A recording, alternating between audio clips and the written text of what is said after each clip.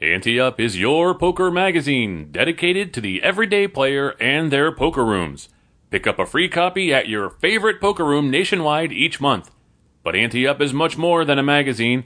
Visit AnteUpMagazine.com daily for breaking news, and each week download our award-winning PokerCast. Join us on our action-packed poker cruises to exotic destinations. Ante Up, it's your poker magazine.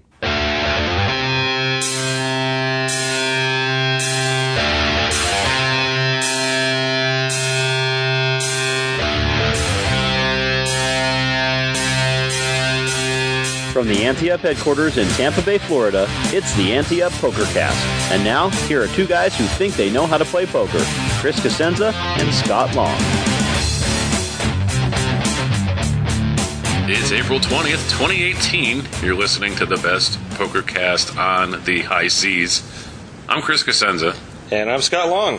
And this is the most ill-prepared show I think ever. Yeah, I was going to say, I mean, you might have oversold when you said the best podcast on the seas.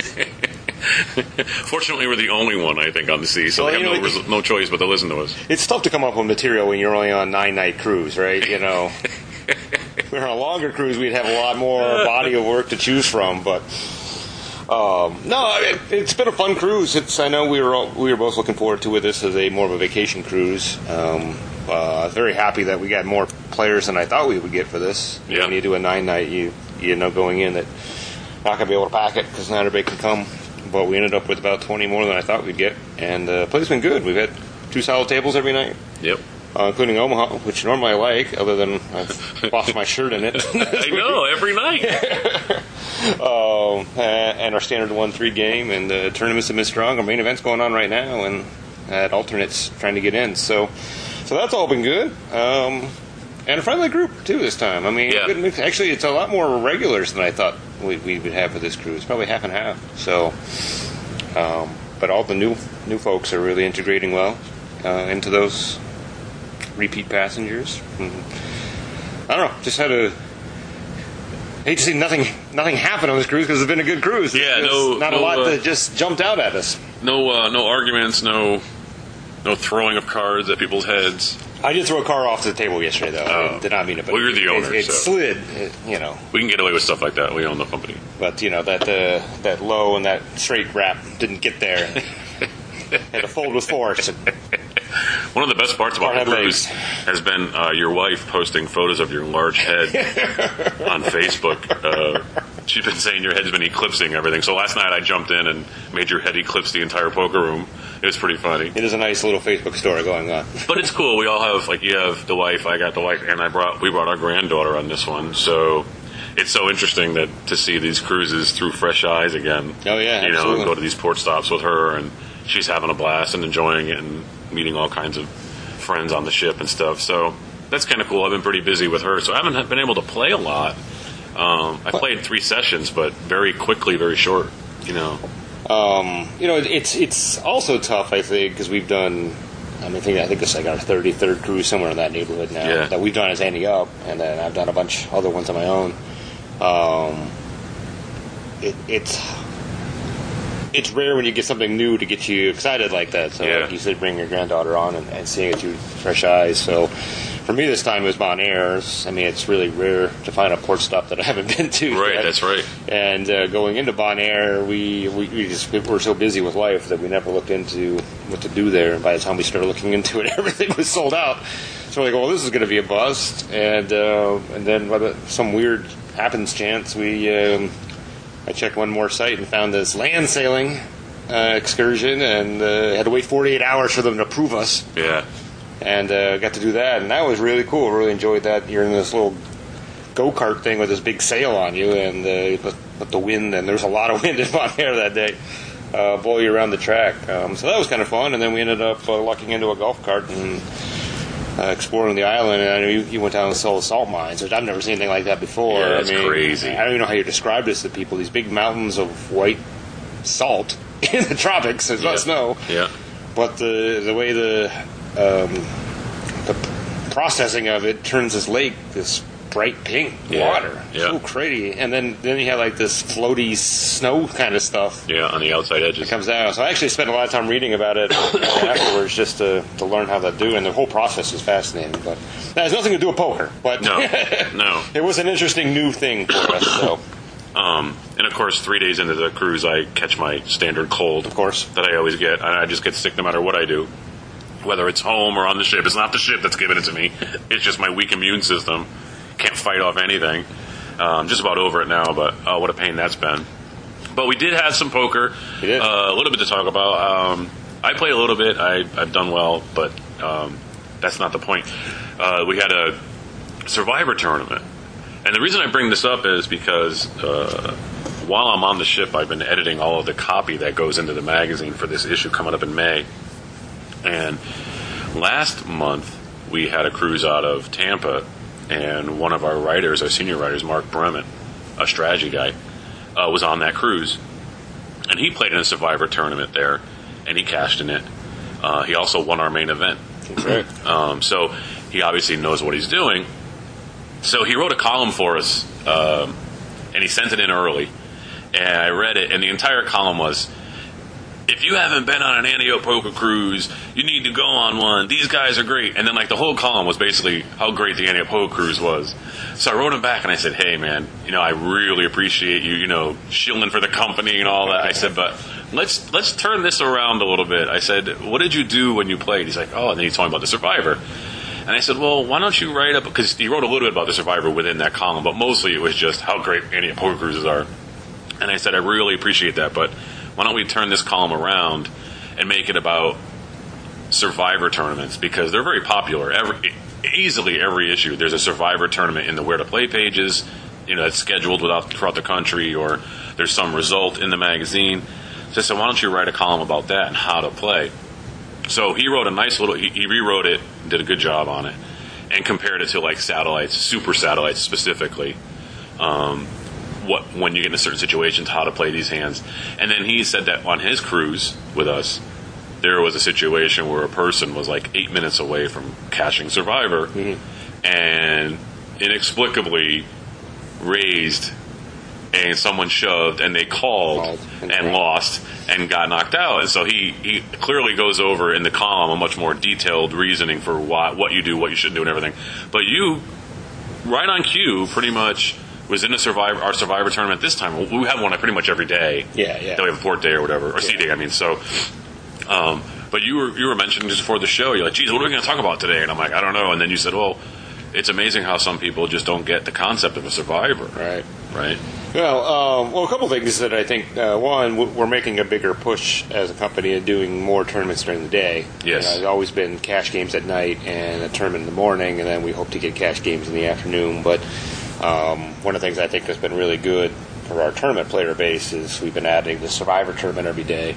And we even talked last night about whether we need to actually add another one in as well, too, just so tournament players have all day to do the tournament thing, and then if they don't want to play cash, then they don't play cash, and then cash players know we can play at night. So, but the Survivor tournaments we put on are really great, because the way it works is you buy in, and everybody who has chips left after 8 levels, which is 2 hours, splits the prize pool evenly. So if you have 1 chip, or you have 90% of the chips, you're still getting the same share of the money. So there's some strategy involved, and you can tell players aren't used to this format. You don't see it often. I mean, obviously we didn't create it, and there are places you can play it other than our cruise, but it does take a little bit different strategy to figure out how to get there. So a couple things. I jumped in 2 of them this week just because we were a little bit short, and the first one I didn't make very long, but the second one I made to the final table, didn't cash.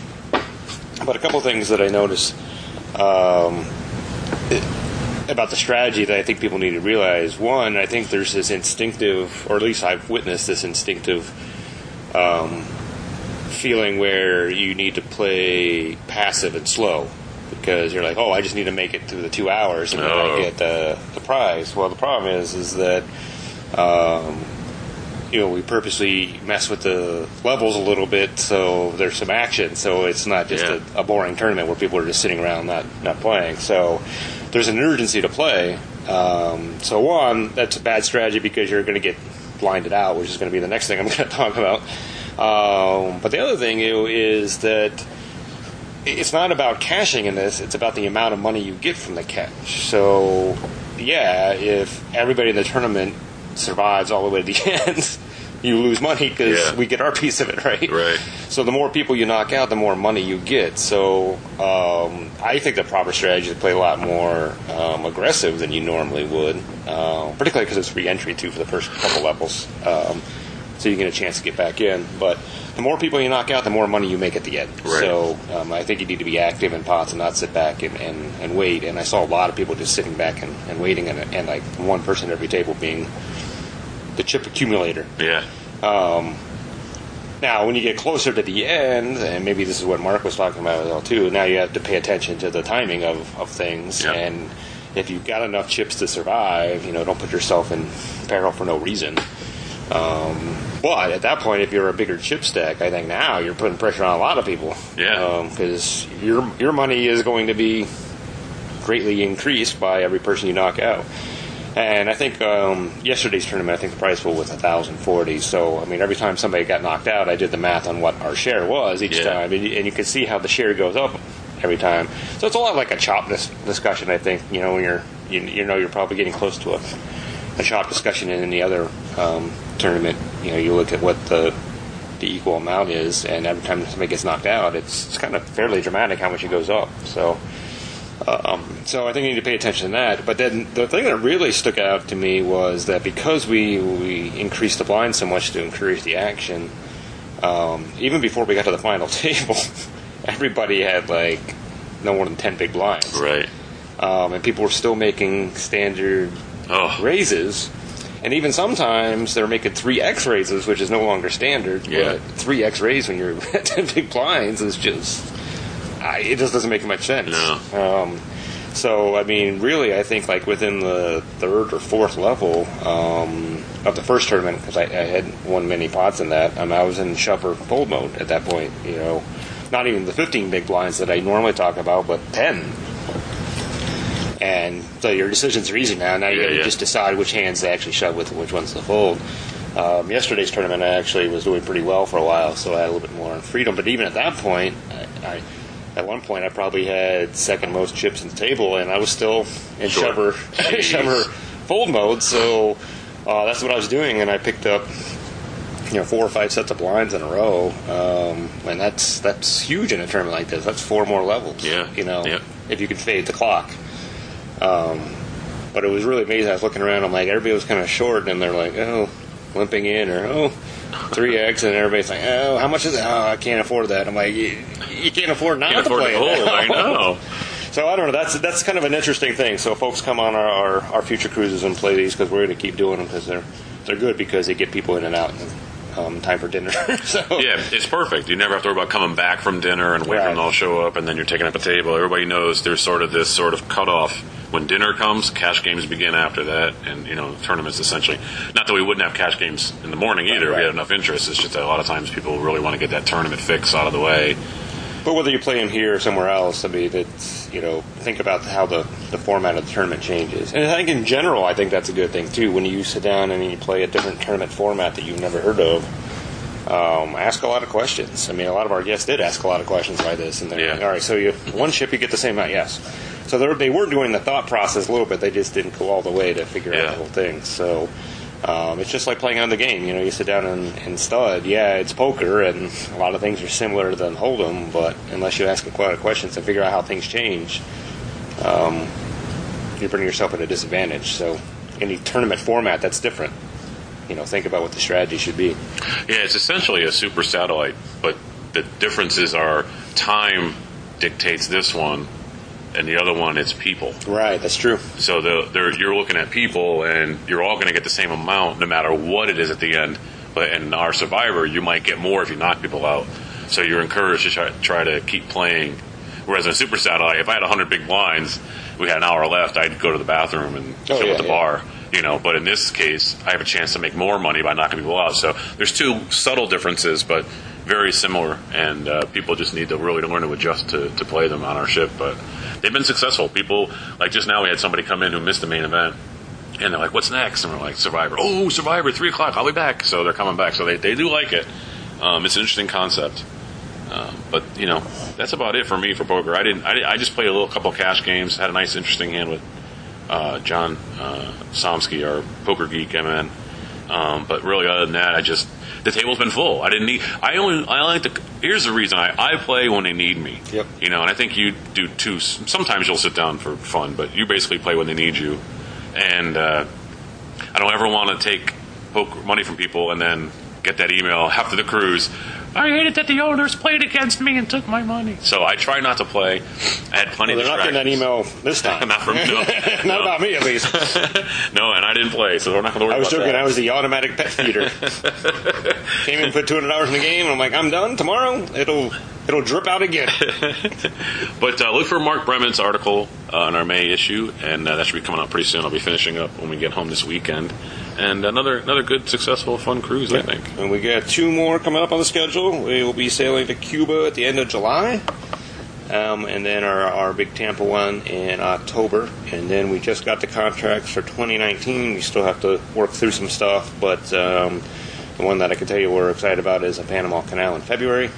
And then I think we'll be definitely going back to the Bahamas. Actually, we're going to the Bahamas tomorrow. Tomorrow, I know. We were scheduled to go to the Bahamas, but weather forced us to cancel the ship to cancel the Aruba port stop. And so they surprised us by going to Nassau. Yeah. But we'll be doing a sailing back there next year. We haven't done one of those in a while. No, been a few years. And then obviously another Tampa sailing, and then we'll figure out what we want to do beyond that. But lots of opportunity for you guys to join us on Antioch Cruises, and go to AntiochCruises.com to learn about the 2 cruises that we have scheduled already. And then as soon as we have the rest under contract, we will tell you more on the show. Yep, and just a reminder that O'Malley's move will be completed next week. That's correct. I'm Chris Cosenza. And I'm Scott Long. We'll see you at the tables.